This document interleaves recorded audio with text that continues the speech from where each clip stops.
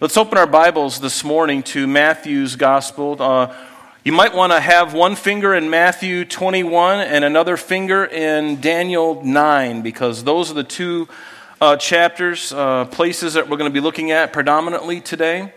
And over the last few weeks, we have been talking about the parables of Matthew 13, and we're by no means done yet. And because of Easter Sunday being next Sunday, we're going to have to finish Matthew 13 the following week. But if you remember, Jesus spoke the parables in that chapter as a means of revealing mysteries to those who were believers in Jesus, but he also concealed the same thing for those who were unbelieving and those who had rejected Jesus in that crowd. And this place that we are currently in at Matthew 13 is pivotal in the life of Jesus and the nation of Israel.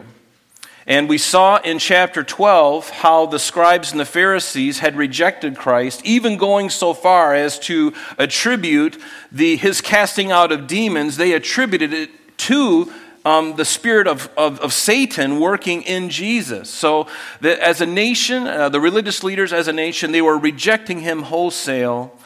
And so as we've been looking at chapters 12 and 13, we've been seeing this rejection of Christ.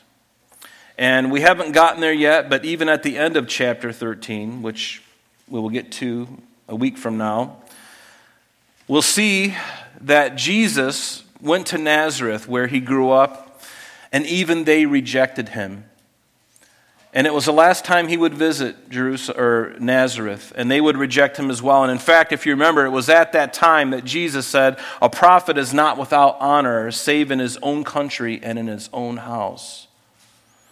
So Jesus, rejected by the religious leaders, rejected nationally. So by the time we get to chapter 21, which we're not going to get to for a handful of months, a few months going into the future, but it fits so well with what we are talking about in Matthew 13, this whole idea of Jesus being rejected. Because when we look at Matthew 21, Jesus is going to ride on a donkey, not a horse, and we'll talk about that. He rode on a donkey from the Mount of Olives, going westward, down through the Kidron Valley, up into Jerusalem. And he did it once, and he never, he did this once, and it was a very specific day that he did this. But even so, fulfilling prophecies in the process, Old Testament prophecies, the nation would still reject him. So you can see how, I don't think it's any coincidence, as we've been looking at Matthew 12 and 13 and this whole idea of the rejection. And now finally, we celebrate today Palm Sunday.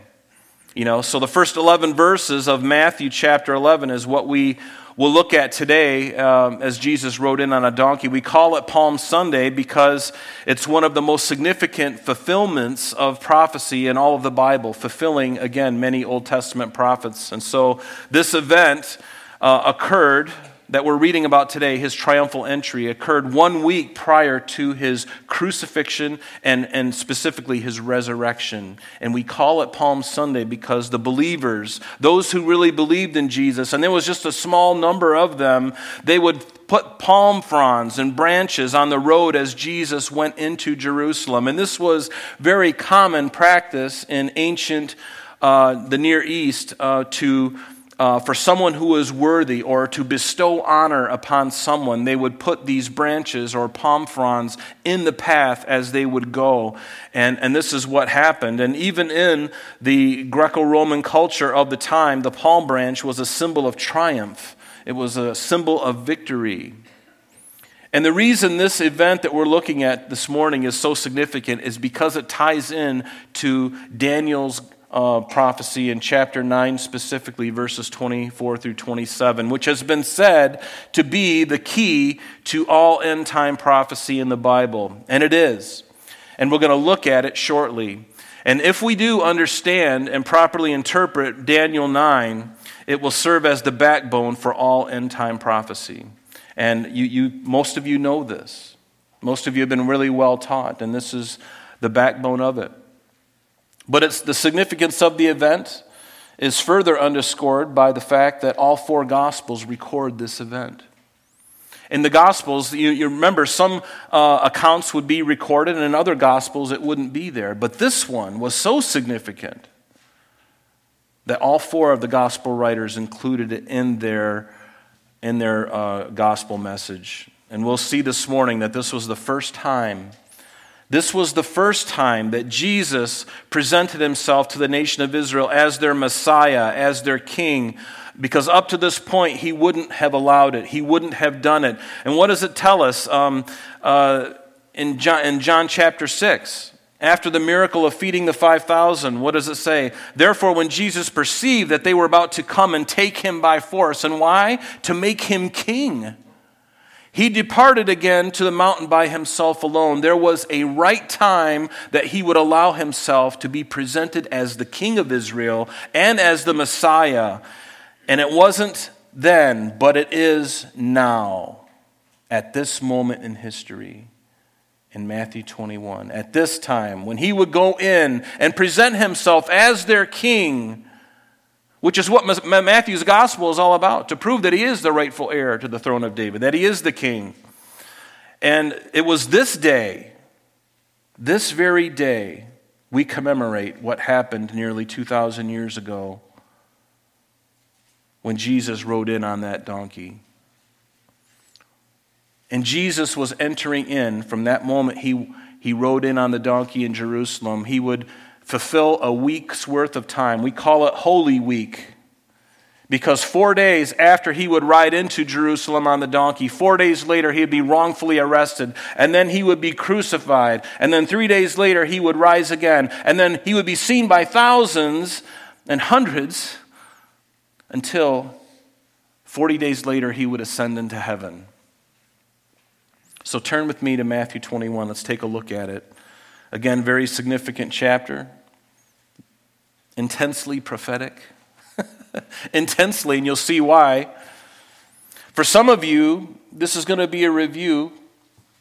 And for some of you, you've never heard this before, and it's going to blow your mind. And even as I review it for those who have heard it, it should blow your mind as well. Just the accuracy of God's word. It's really, truly amazing.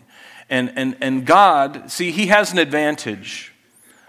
No other God, and I say lowercase g for all the other gods, but there is one God, Jehovah God, Jesus Christ. There's only one God who made all things. He knows the end from the beginning. He's the Alpha and the Omega. He knows all things before it even occurs. So he has the one advantage. He's the only one who can write history in advance, and that's what we have, folks. He wrote it in advance for us. Why? So that we could be encouraged. Do you need some encouragement today? I need some encouragement today after the hell I went through this week, and you did too. The heartbreak, I need some encouragement, God. And God wants to encourage you today. In fact, that's his whole heart. He's always wanting to encourage you. But notice what it says in the first verse of Matthew 21. It says, Now Jesus had just gone from Galilee, and now he's making his way up the road, and we take this road when we go to Jerusalem. It's all paved now, but back then it was just a dirt road. But we take this long, winding road all the way up to Mount Zion, up to where Jerusalem is. So when they drew near Jerusalem and came to Bethphage, at the Mount of Olives, then Jesus sent two of his disciples, saying to them, Go into the village opposite you, and immediately you will find a donkey tied and a colt with her. Loose them and bring them to me. And in Mark's gospel, it tells us that Jesus told them to go get this colt on which no one had sat before. You try sitting on an animal that's never been ridden before and see how well it goes. You're in for a wild ride. You ever seen those bronking, those in those places, the mechanical bull or whatever? Yeah, not a good thing to ride an animal that's never been broken. But Jesus didn't have a problem. And the animal was very submissive and obedient. Isn't it funny how the animal kingdom can be obedient to God, but us, people, rebels, rotten scoundrels. That sounds like me, so I'm going to include myself. But notice, and then he says to them, If anyone says anything to you, you shall say, The Lord has need of them, and immediately he will send them. And all this was done, notice, that it might be fulfilled, which was spoken by the prophet, saying, tell the daughter of Zion, behold, your king is coming to you, lowly and sitting on a donkey, a colt, the foal of a donkey. Now, this is an amazing prophecy of Zechariah chapter 9, verse 9. In fact, Zechariah was born in captivity in Babylon. He was born there, and he was a Levite, and he wrote this prophecy about 20 years after the fall of Babylon, some 520 years before it would even occur. He wrote this prophecy 550 years before it even occurred. And it was speaking of Christ, the King, the Messiah, the Mashiach Nagid. He would go into Jerusalem on a donkey. That's a bizarre detail, wouldn't you say? And so this event that Jesus is about to accomplish was foretold in this Old Testament scriptures. Hundreds of years in advance. And yet the Jews at the time, they really didn't realize it. Maybe some did, I don't know, but the vast majority did not. In fact, they probably all didn't realize. So the disciples went and they did as Jesus commanded them. They brought the donkey and the colt. They laid their clothes on them and set him on them. And notice, a very great multitude spread their clothes on the road. Others cut down branches from the trees and they spread them on the road. So these multitudes were really pilgrims who probably came up from Galilee with him. And great kings, whenever they would come into a city, especially the home city, after they've conquered some land, what they would often do is come in on a very powerful horse, come in on a stallion with all of the captives that they got from war, and they would bring them in as captives, or they'd bring in the spoil from those cities that they had conquered. They would lead this great procession into their home city, and it would always be a stallion. A male horse just decked out with all the gear. Love that thought of it. I'll never forget, we were at Sight and Sound and we went and seen Daniel a handful of years ago. And my wife and I were sitting there, and I think I was sitting on an aisle seat. And they were anticipating this Babylonian invasion. And if you've been to Sight and Sound, you know this. They actually had real horses. Real stallions. I mean, I'm talking these percherons, these horses with the big hoofs. And I felt the earth, the stadium or the thing that we were in start to shake. And I looked down and I'm seeing these horses all decked out in battle gear, and they're running down the aisles. And I just happen to be on an aisle. I can feel the wind almost blowing me over as they're going. I'm like, man, if this thing loses its grip, the whole aisle of BC is going to be wiped out. This aisle A is going to be toast. But most kings would come in on a horse, conquering general. But Jesus, he comes in on a donkey. And by doing this, what is he saying? He's a humble king. Yes, he's come not as a conquering general at that time. He came to seek and to save the lost. He was a humble king, but he is going to come back. We know this in his second coming, and he's not going to be a humble king. He's going to come back as a conquering general to execute vengeance upon a world that has rejected him. Revelation 19 tells us, and it tells us that when Christ returns physically to the earth, John says, I saw heaven and behold, I saw heaven opened, and behold, a white horse, and his eyes, who sat on him, was like a flame of fire, and on his head were many crowns. He had a name written that no one knew except himself, and he was clothed with a robe dipped in blood, and his name is called the Word of God.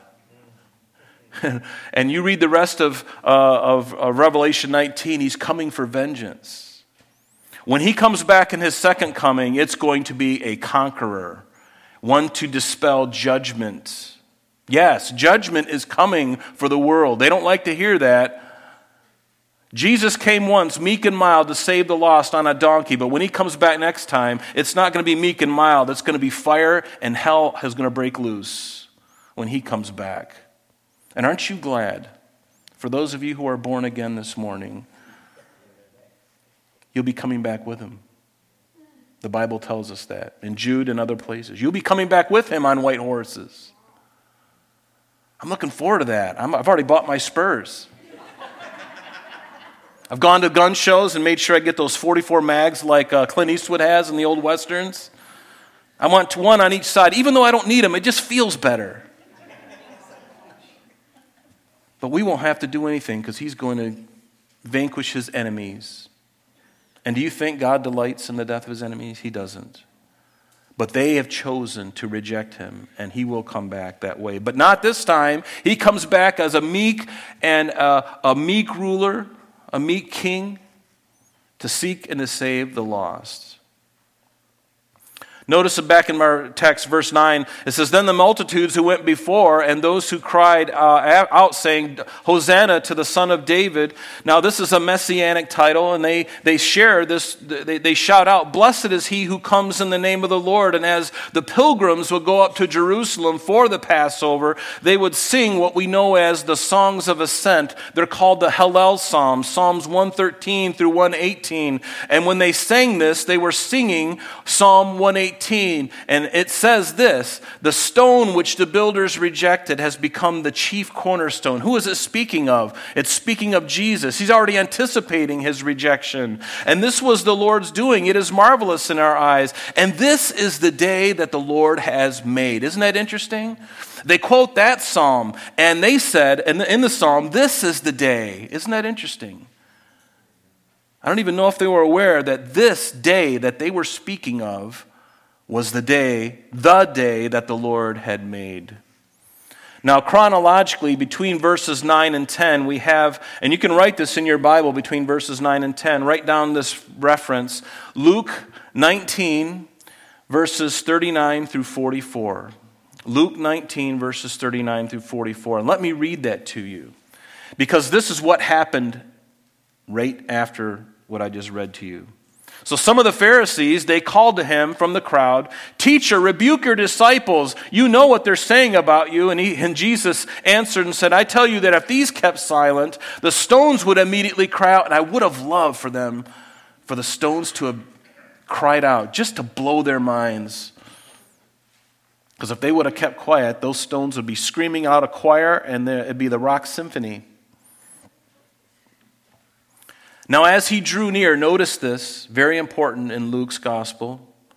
This is Luke's account of it. He says, Now as he drew near, he saw the city, he wept over it, saying, If you had known, even you, especially in this, your day, the things that make for your peace, but now they are hidden from your eyes.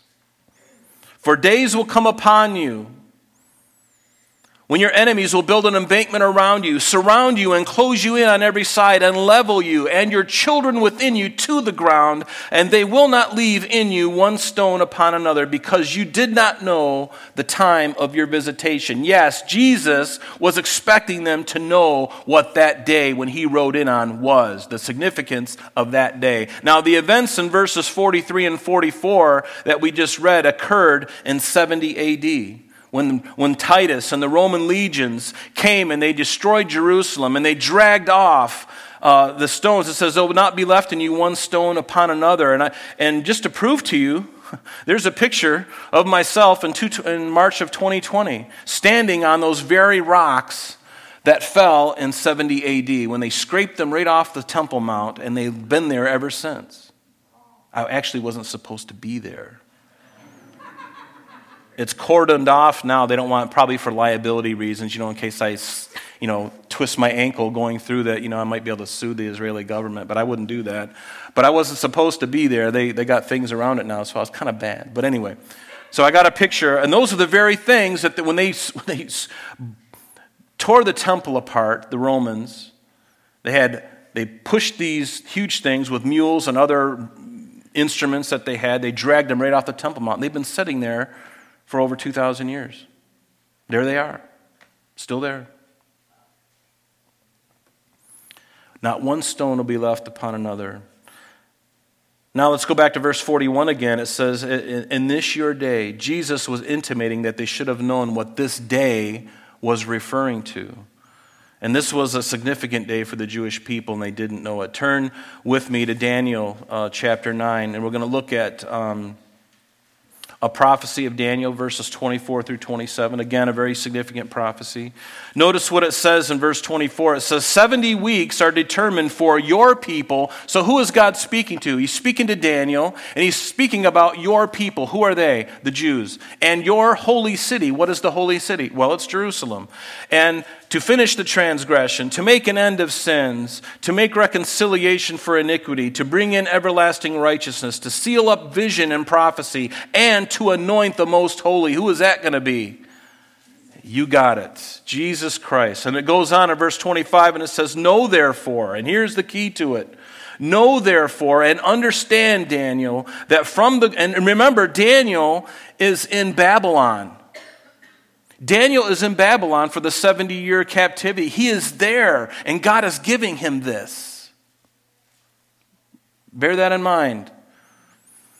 That from the going forth of the commandment, know therefore that from the going forth of the commandment to restore and build Jerusalem until Messiah the Prince, who we know as Jesus, Mashiach Nagid, he's the only one, there shall be 7 weeks and 62 weeks. The street shall be built again, remember that, the street and the wall, even in troublesome times. So there was a command given.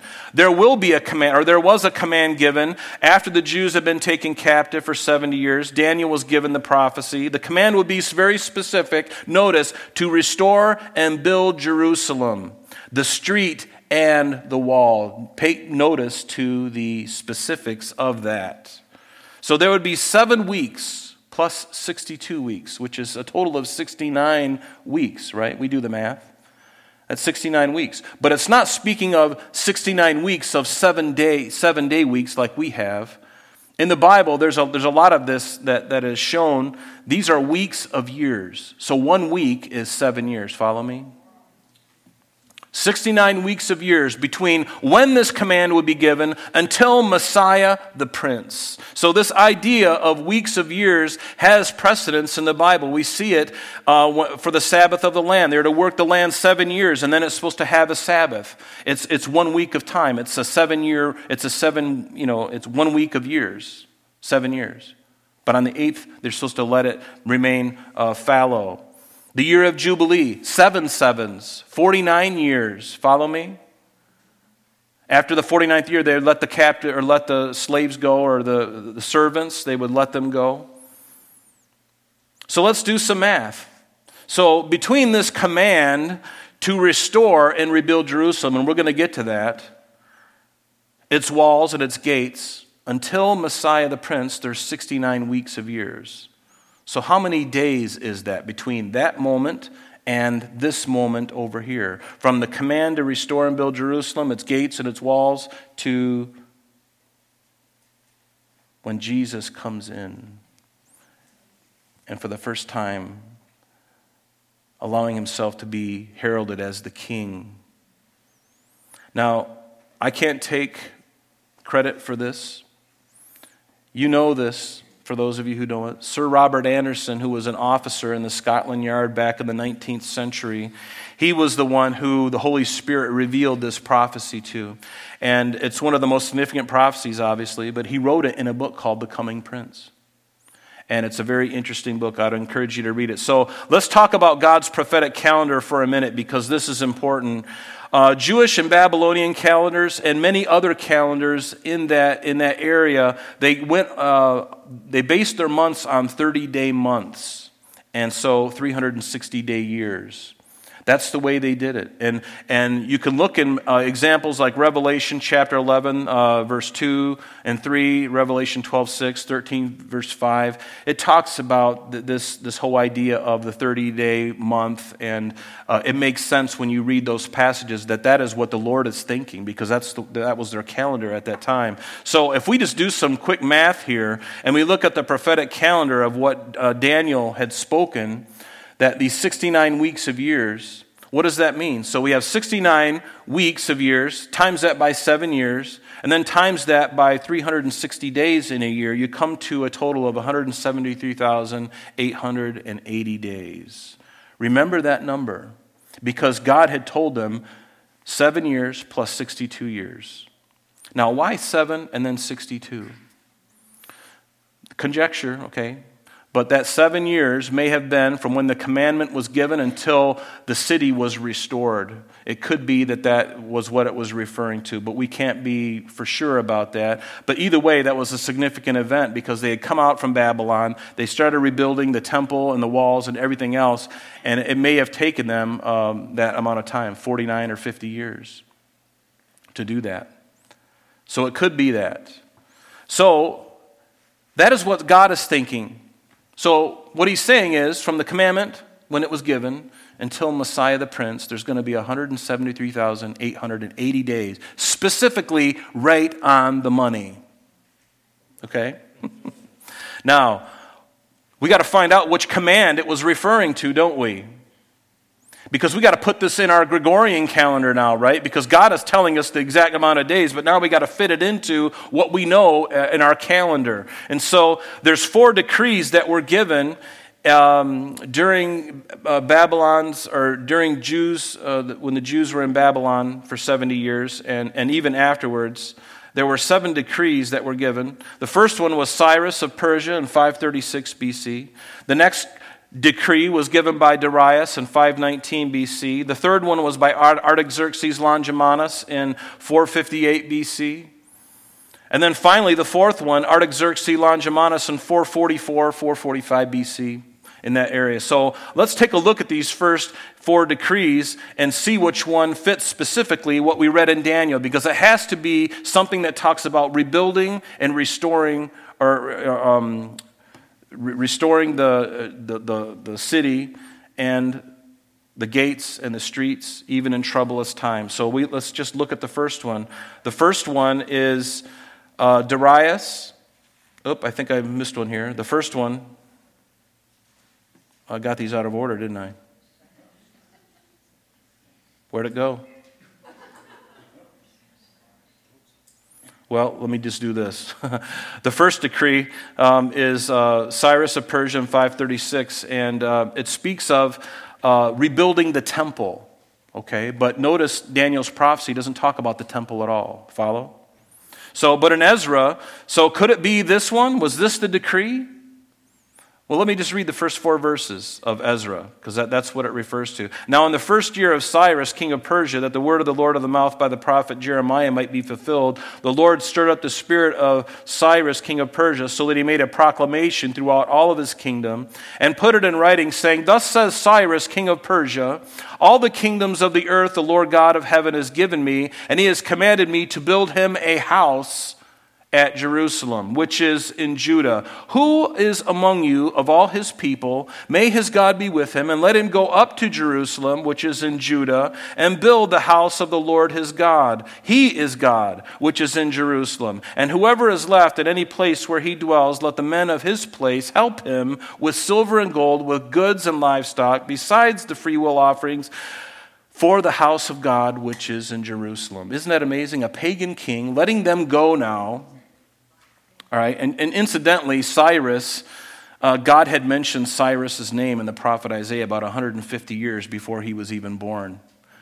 And Isaiah, and then when he finds out that God had already written his record before he even did it, it blew his mind and it softened his heart. And so I think that could be part of the reason why he said, now that the Medes and the Persians had conquered Babylon, he wanted to send the Jews back. But notice, it was specifically about the temple itself.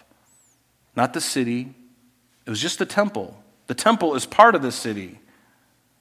And it doesn't talk about the gates. It doesn't talk about the streets. So it's a very limited thing. So it can't fit. This prophecy, or this decree, I should say, doesn't really fit Daniel's prophecy, does it? But what about the second one by Darius in 519? We're not going to read it for the sake of time, but in Ezra 5 through chapter 6 through verse 12, it speaks of rebuilding the temple. And he reiterates Cyrus's decree, but it's again about the temple. And what about the third decree? It was made by Artaxerxes in 458 BC. Ezra 7 records what this decree was. But again, the scope of this decree was provision for the priests, the sacrifices, the articles for the house of God. Follow me? But then, this fourth decree, is quite different.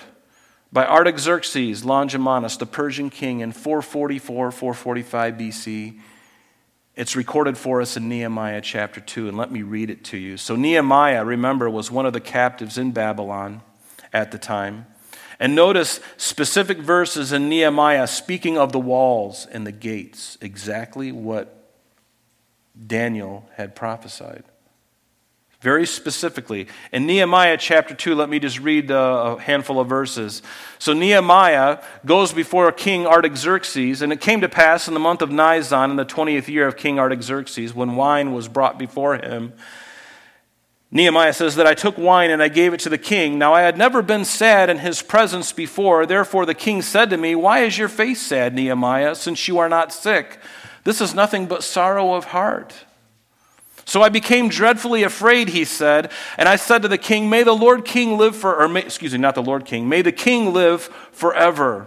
Why should my face not be sad when the city, the place of my father's tombs, lies waste and its gates are burning with fire? And then the king said to me, well, what do you want? And I love this Nehemiah prayer. I do this a lot. So I prayed to the God of heaven. So the king says, well, what is your request? And can you imagine? You're standing there before one of the most powerful men in the world, and in a moment, you're praying. You're saying, it probably went something like this. Help. God, help. Give me the right words to say. And then he says, if it pleases the king, and if your servant has found favor in your sight, I ask that you send me to Judah, to the city of my father's tombs, that I might rebuild it. This pagan king, Cyrus, whose heart God had touched. Down in verse 11 of Nehemiah 2, it says this. So Cyrus gives him all the things that he needs. He writes letters and warns anybody who's messing with Nehemiah that they're going to be in big trouble if they mess with him. They send him away with all the money. And anybody else, if they need anything else, I want you and you and you and you. And I want you to help them do this thing and do it speedily. He warned them. His heart was on fire, Cyrus. Blown away by what God had spoken about him 150 years earlier, that he would do this very thing. I think that's pretty cool, don't you? So this is what Nehemiah said. So he finally gets to Jerusalem. It records in verse 11. So I came to Jerusalem, and I was there 3 days. And I arose in the night, and I was with a few men with me. I had a few men with me. And I told no one what my God had put in my heart to do at Jerusalem. Nor was there any animal with me, except the one on which I rode. And I went out by night through the valley gate to the serpent well and the refuse gate, and viewed the walls of Jerusalem, which were broken down, and its gates, which were broken down, and its gates which were burned with fire. Notice he talked about the gates. Then I went to the fountain gate and to the king's pool, and there was no room for the animal under me to pass. So I went up by night to the valley, and I viewed the wall. He viewed the wall. And he's doing this all under the cover of night. He doesn't want anybody to understand what he's doing yet. He's just sizing up the whole thing. Then I turned back and entered by the valley gate, and so returned. And the officials did not know where I had gone or what I had done. I had not yet told the Jews, the priests, the nobles, the officials, or the others who did the work. Then I said to them, you see the distress that we are in, how Jerusalem lies waste and its gates are burned with fire. Come and let us build the wall of Jerusalem, that we may no longer be a reproach. So now what we see here is the Lord was giving the Jews and us in the 20th century. And this, what I'm sharing with you, wasn't known before the 20th century, folks. Like in the early 1900s, this was before that, this was all a mystery. So what is he doing? God has given us an equation. Remember back in Daniel, know therefore and understand that from the going forth of the command to restore and build Jerusalem until Messiah the Prince. From this until this, from this time to this time, there shall be 7 weeks and 62 weeks, or 69 weeks of years, a total of 173,880 days. The street shall be built again, and the wall, even in troublous times. So let me ask you a question. Which of those 4 decrees that we looked at sounds like it fits this specific command to restore and build Jerusalem, the street and the wall? The 4th one. Very clear. You read those scripture references of the other 3, and they don't add up. But this one hits it right on the nail. And the 4th one that we looked at in Nehemiah chapter 2. So then we have some other things to think about. So when was this 4th decree that we agreed on that really made sense to fulfill this scripture? When was that 4th decree to restore and rebuild Jerusalem by Artaxerxes? When was that given? And a lot of painstaking work went into this from Sir Robert Anderson and others, and the date of March 14th, 445 BC. They know when that date happened. It was significant. So from this date, according to our Gregorian calendar, now remember, God's prophetic calendar just said 69 weeks of years times 7 times 360. We got the math. We got that, right? So if this is going to work, if God made it that simple, then we've got to fit that time frame. It's going to be the same. It's just how we've related to time is a little bit different. So we got to figure this out. So if you take March 14th, 445 BC, and that decree that Artaxerxes Longimanus made, count forward 173,880 days, and what does that bring you to? It brings you to the day that Jesus entered into Jerusalem. The very day. April 6, 32 AD. Now, let's look at the math. Now, again, there's a couple of books I would really encourage you to get. If you really want to dig into this and look at it's pretty intensive. Believe me, this is not easy to share with a group because this is kind of technical stuff. And to kind of put it down in a presentable form is very difficult. I've been doing it for a handful of years now, and every time it seems to get a little better. But I remember sharing this in Bulgaria, in Stara Zagora, a handful of years ago, back in 2015 or whatever. And Nikolai, who was a native Bulgarian, here I am in front of a Bulgarian church, and I'm sharing this stuff. And I'm sharing some very technical stuff. And I look over at Nikolai, and I'm like, are you going to be able to interpret this, And it was a really hard thing to do.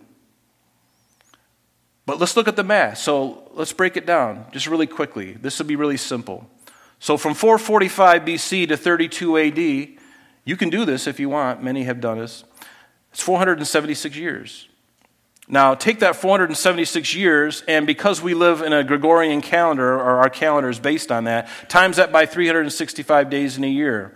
You get 173,740 days. Now, what is the number of days between March 14th and April 6th? It's another 24 days. And then you take into account the leap years, that's another 116 days, totaling 173,880 days. Does that blow your mind? I mean, that's a mind snap.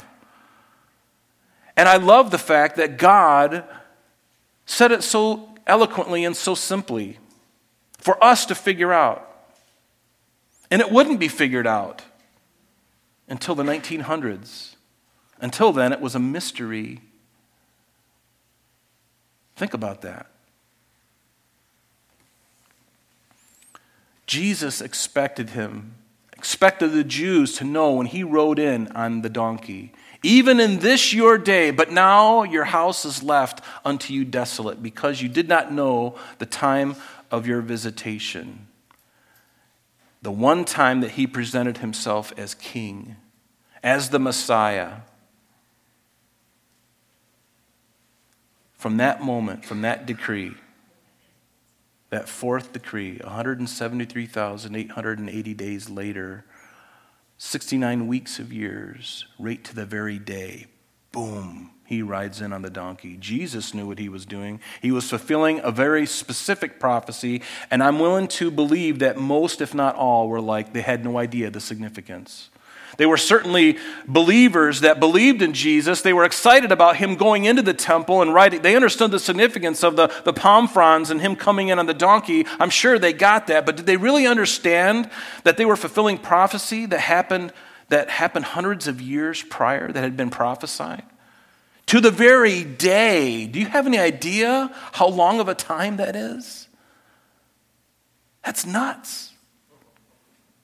Do we serve an awesome God? Can we give him a round of applause? That is what makes this day so significant. But it gets even better. Now, I do want to give a disclaimer here. The dates that I gave you up here were ones that Sir Robert Anderson had devised through much study and tearing apart a lot of records, ancient records. But there is a handful of scholars and biblical experts in around 1975-ish in that area that have taken his work and taken it a little bit farther. And they have concluded that it's probably more like March 5th, 444 BC, when that happened, and then March 30th, AD 33. But one thing, so it doesn't really matter, these dates, because when you're talking about all that data and all this stuff, it gets really tedious.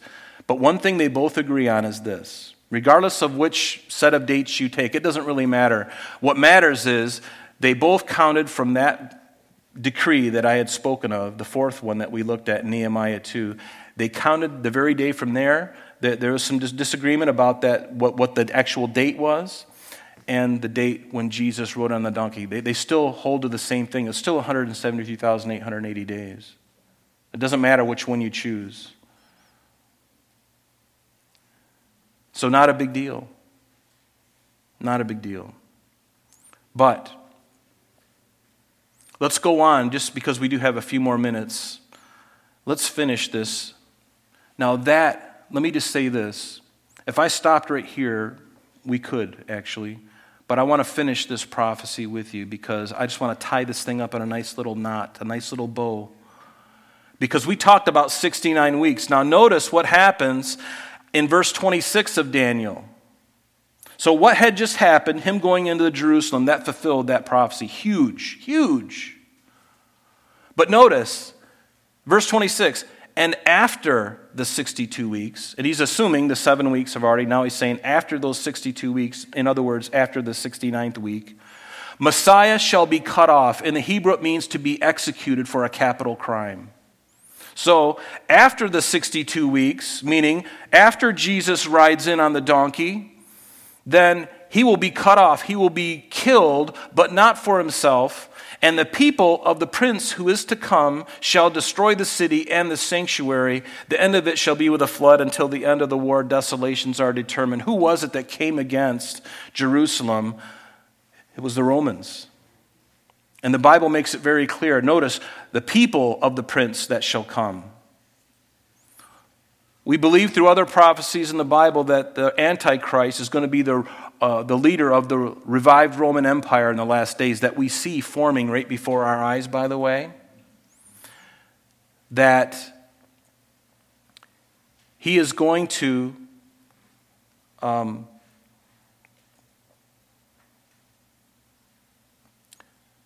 the Romans came in 70 AD, and they destroyed Jerusalem. The people of the prince who is to come. So the people are the Romans. And the prince of those people is yet to be revealed in the future. We know him as the man of sin, who the Bible has a lot to speak about. So after the triumphal entry in Jerusalem, what this is saying is that, and it did happen, 4 days later, Jesus would be cut off, meaning he would be killed. Everybody follow me? So after the triumphal entry, 4 days later, he was cut off. And it tells us after that 62 weeks, he would be cut off. He'd be killed. So this is 69 weeks. And we know what happens after the 69th week, but what about the 70th week? That week hasn't been completed yet. It's a week of years, a 7-year period. Remember when we were going through Revelation, and we talked about the tribulation period. That is called Daniel's 70th week. It's a week of years, a 7-year period. and it is yet before us. And what has happened between this 69th week of years and the 70th week of years, or the 70th week? There's been a whole period of about over 2,000 years. That's the church age. That's when we were born, when the church was born on the day of Pentecost, until the church is raptured. And what happens immediately after the rapture of the church? The 7-year tribulation begins, Daniel's 70th week, known also as the Jacob's trouble. Follow? That is Daniel's 70th week. That's where God is going to be pouring out his judgment on a world that has rejected him. And then what terminates the end of that 7-year period, that 70th week of Daniel, that week of years, that 7-year period? What terminates that? Yes, the second coming, physically with Christ to the earth, with all of us following him for the kingdom. The millennial kingdom. There's going to be judgments, of course. We read about that. But from that moment and then for 1,000 years, we will be on this earth in new bodies. Think about that. That's what makes this so significant. Now you can see why Daniel, and then let me just finish reading verse 27. And now notice what it says in 27. It says, then he, and this he is referring to is the antecedent of what was spoken of before. This one who is going to come, the prince that will come, is not speaking of Jesus, but it's speaking of the Antichrist. So it says, then he, and that he is speaking of this Antichrist. Then he shall confirm a covenant with many for 1 week. But and remember, 1 week, he's talking about a week of years, right? But in the middle of the week, he shall bring an end to sacrifice and offering, and on the wing of abominations shall be one who makes desolate, even until the consummation which is determined is poured out on the desolate. So what is this saying? In the middle of that, when the church is removed, and the Antichrist comes into his own, he is going to make a treaty with Israel to allow them to build their temple. Because in the middle of the 7-year period, right in the middle, he's going to interrupt their services. And in order to have a service, you need a temple. You need a temple to interrupt the sacrifices. Follow me? He's going to allow them he's going to broker some deal to allow them to build their temple. And it tells us that in other scriptures. We don't have time to look at those. But he's going to broker that. And he's going to allow them to worship with a new temple on the Temple Mount. Let me ask you a question. Is there a temple in Jerusalem right now? No, there isn't. But there's coming one. Because when the church is removed, that temple is going to be built, and he's going to allow it to happen. But in the middle of that 7-year period, as we've seen in verse 27, the Antichrist is going to cease. He's going to be really great with them up until that point, but he's going to cause them to stop the sacrifices. He is going to put an image of himself on the altar. Follow? That's what that is talking about. In the middle of that 3-year period, of that 7-year period, Daniel's 70th week, that is the pivotal point. And when that moment happens, Jesus says to the Jews, when you see these things happen, you better flee to the hills. Because persecution to the Jews, from that moment onward, is going to be unlike anything that we've ever seen in our lifetime. The Holocaust in the 1940s is going to look like child's play to what's coming for the Jewish people. Right? It's unfortunate. So Daniel 9:27 is the 70th week that is yet to be fulfilled. It's the time coming upon the earth called the Great Tribulation. It's called Jacob's trouble, a time that individual whom the Apostle John calls the Antichrist will make a covenant with the Jews to rebuild their temple, but they will be interrupted in the middle of that temple. 1 John tells us in chapter 2, verse 18, he says, little children, the Apostle John says this, little children, it is the last hour. We are in the last days. It is the last hour. And as you have heard that the Antichrist is coming. Even now, many antichrists have come, by which we know that it is the last hour. It's the last hour. Many antichrists have come. We've seen them. But do you notice what John said there? He says, there are going to be many antichrists that will seek to deceive the church and Israel, but there is coming one. Specifically, he calls him the Antichrist. It's a definite article. It's not a Antichrist, it's the Antichrist. But he says there are also other Antichrists who have come. We know some of them. People like David Koresh in the 20th century. Remember him in Waco, Texas? What about Jim Jones? What about Moon over in there's many who have claimed to be Christ. And they were antichrists. The things that are happening right now in our world, many antichrists, paving the way, preparing for when he will step on the scene. But we don't know who that person is because we're not going to be here to see it. I'm kind of glad. Because if he was, the church would be all up in arms, right? But there can't be any ripples in the water for his program. God's going to allow him his 3.5 years of glory before he snuffs him out. He's going to have 3.5 years, or three and a half years, to dominate the world. And why is this so significant? Well, because everything that we're seeing and going on in our country right now, in the world, not just the United States, is happening to plan. I say that to encourage you, because it is very difficult to see what's happening. Wouldn't you agree? It makes no sense at all. Isaiah said that the time will come when they will call what is evil good and what is good evil. That's exactly what's happening. I mean, how else could you explain what's happening? It's blatantly wrong in every sense of the word. It is like complete lunacy. Those who are trying to destroy our country are saying, well, it's to fight for democracy and all this other. It's like they don't understand that they're the antithesis of what our country was founded upon. And that's just the United States. But all of this is in a bigger bubble. And folks, can I tell you that Jesus is coming? We don't know the day or the hour, but you better get ready. Because things are happening at such an alarming rate. Are you ready for the King? Jesus came into Jerusalem on a donkey. But he's coming for the church very soon. We don't know the time. There's a lot about this. And most of it's in Israel, the stuff that's happening over there.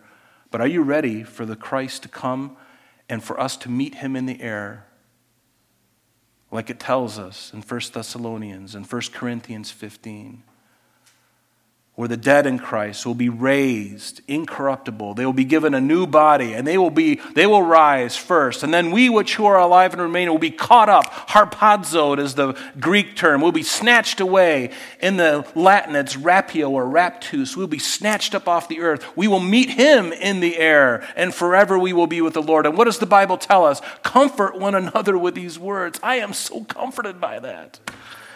Now, if you're not comforted by that, you got to ask the question, why? See, I'm not afraid of my body being transformed and taken out of here.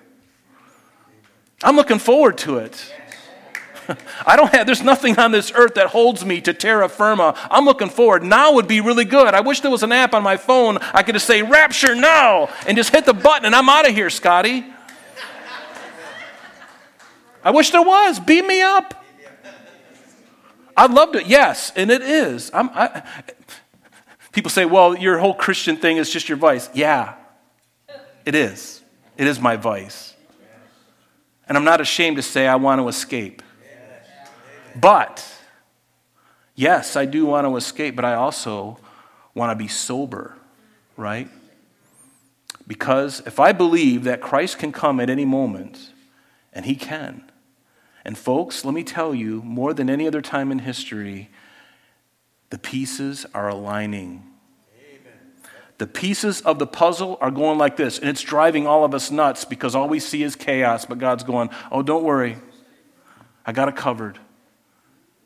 You're going to go through some difficulties, but I've got it all planned out, folks, and you got nothing to worry about. Just keep your nose in the book and trust me in the process. And you're going to see the process take place. It is taking place right now. The world is being conditioned for something, and you and I are His. We belong to Him. And I would encourage you, if you don't know Christ today is a really great day to give your heart to Jesus. Not because I've scared the daylights out of you, but you know what? Let me be honest with you.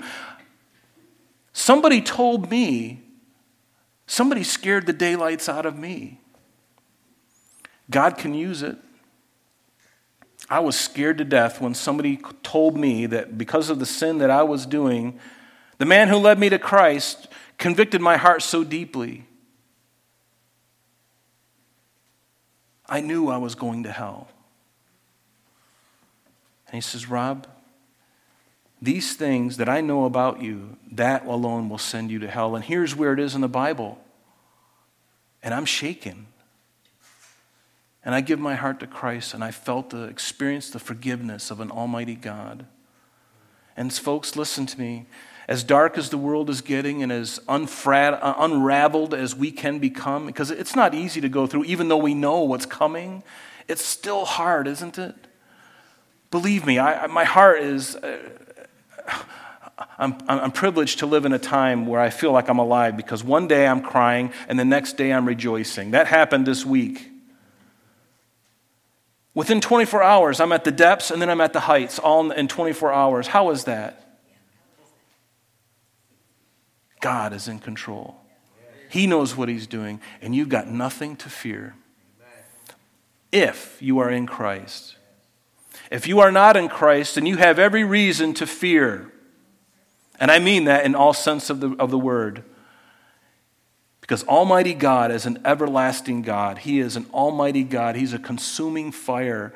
As great as His love is, as great as His vengeance is as well. And He will love you right to the end. And when you finally reject Him, whenever that is, people reject Him all the time. They take their last breath and they've rejected Him to the end. They will stand before a God who will send them into outer darkness, into the lake of fire forever, in a resurrected body that can withstand the flames of Gehenna. But do you think that God wants that? No. That's your choice. That's your choice. And you have a choice today to make. Are you going to, based on the evidence that we've seen, and this is just one part of it, how glorious is it?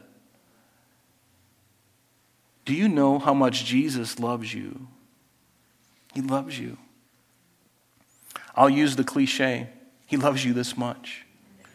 Because He put His hands out on the cross and He took the punishment for your sin and for my sin. And if we believe in Him, we will not perish, but have what? Everlasting life. Do you want that everlasting life? It starts the moment you give your heart to Christ. Will you give your heart to Christ? Why are you waiting? There are some here, some listening, or some will be listening later. You need to do it today. There is not a time where you can just say, I'm not going to do it. I'll do it when I retire and I go to Florida and play golf. I'll do it somewhere down that road, I'll do it when I'm on my sick bed. Well, you don't have that guarantee. You don't have the guarantee. You don't know what's going to happen when you leave this place. You could choke on a hot dog out in the fellowship hall. Hopefully you won't. I don't know what we're having out there, but hopefully something better than hot dogs. Nothing wrong with hot dogs. But folks, you know what? It's time, let God love you and take Him seriously. And also, as believers, you don't have anything to worry about. But as believers, let's get in the game again, because, folks, we're coming to the end. God is wrapping it all up. It's so apparent to me. And it's not just me. I'm talking to a lot of other pastors that I know, men that I respect who are older than me, been in the game a lot longer than I have, and they are all of the same accord. They're like, we don't know we can see it all happening, and something is about to happen. We have no idea when it's going to be, but it's all coming to pass. It's all the jigsaw puzzle is coming into pieces, are coming into formation and creating this tapestry, and I can't wait for the last piece. Are you looking forward to seeing Jesus? Do you know that he loves you with abandonment? Do you know he literally did everything he could to secure you in heaven? He did everything. He even gave his own life. He left heaven and came down to this earth and died a sinner's death for you and I. That's how much he loved you and me. That's how much he loves you and me. Be encouraged. Don't let the world get you down, even though it is a bummer and it is a drag, and don't watch the news because it'll just tear your heart apart even further. But if you do, remember Christ. Remember what we just shared today. Remember the Word of God. He knows the end from the beginning. He's got it all covered. Will you trust in him today? Trust him more, Christian. And if you're an unbeliever today, I'm so glad you're here. If you don't know Jesus, make today the day. And we would be delighted to pray with you. Come on down after the service is over. We'd be delighted to pray with you. Receive Jesus Christ. He's the best. He's the greatest. And no one can push him off of his mountain. He created the mountain. Amen? Let's stand. Love it. Don't you just love it? Don't you just want to go out and like run a marathon and then collapse? Just excited. Excited. Oh, Father, we just thank you so much for today. Thank you for what this day means. And thank you, Lord, for what you have done to secure us into your fold, Lord. We are your sheep. Lord, we are your sheep. And so, Lord, we just give our hearts to you now. And Lord, for those of us who have known you for some time, Lord, enrich us even greater and give us a bigger heart and help us to be more obedient. Lord, give us more of your Spirit. Open our eyes and our hearts even bigger than what they are. Help us to rely on you more. And Father, for those who don't, may today be the day of salvation for them, Lord. It's the only way. There is no one who can get to the Father except through you. You are the way, the truth, and the life, the Almighty God, the everlasting Father, the Prince of Peace, in whose name we pray. Amen.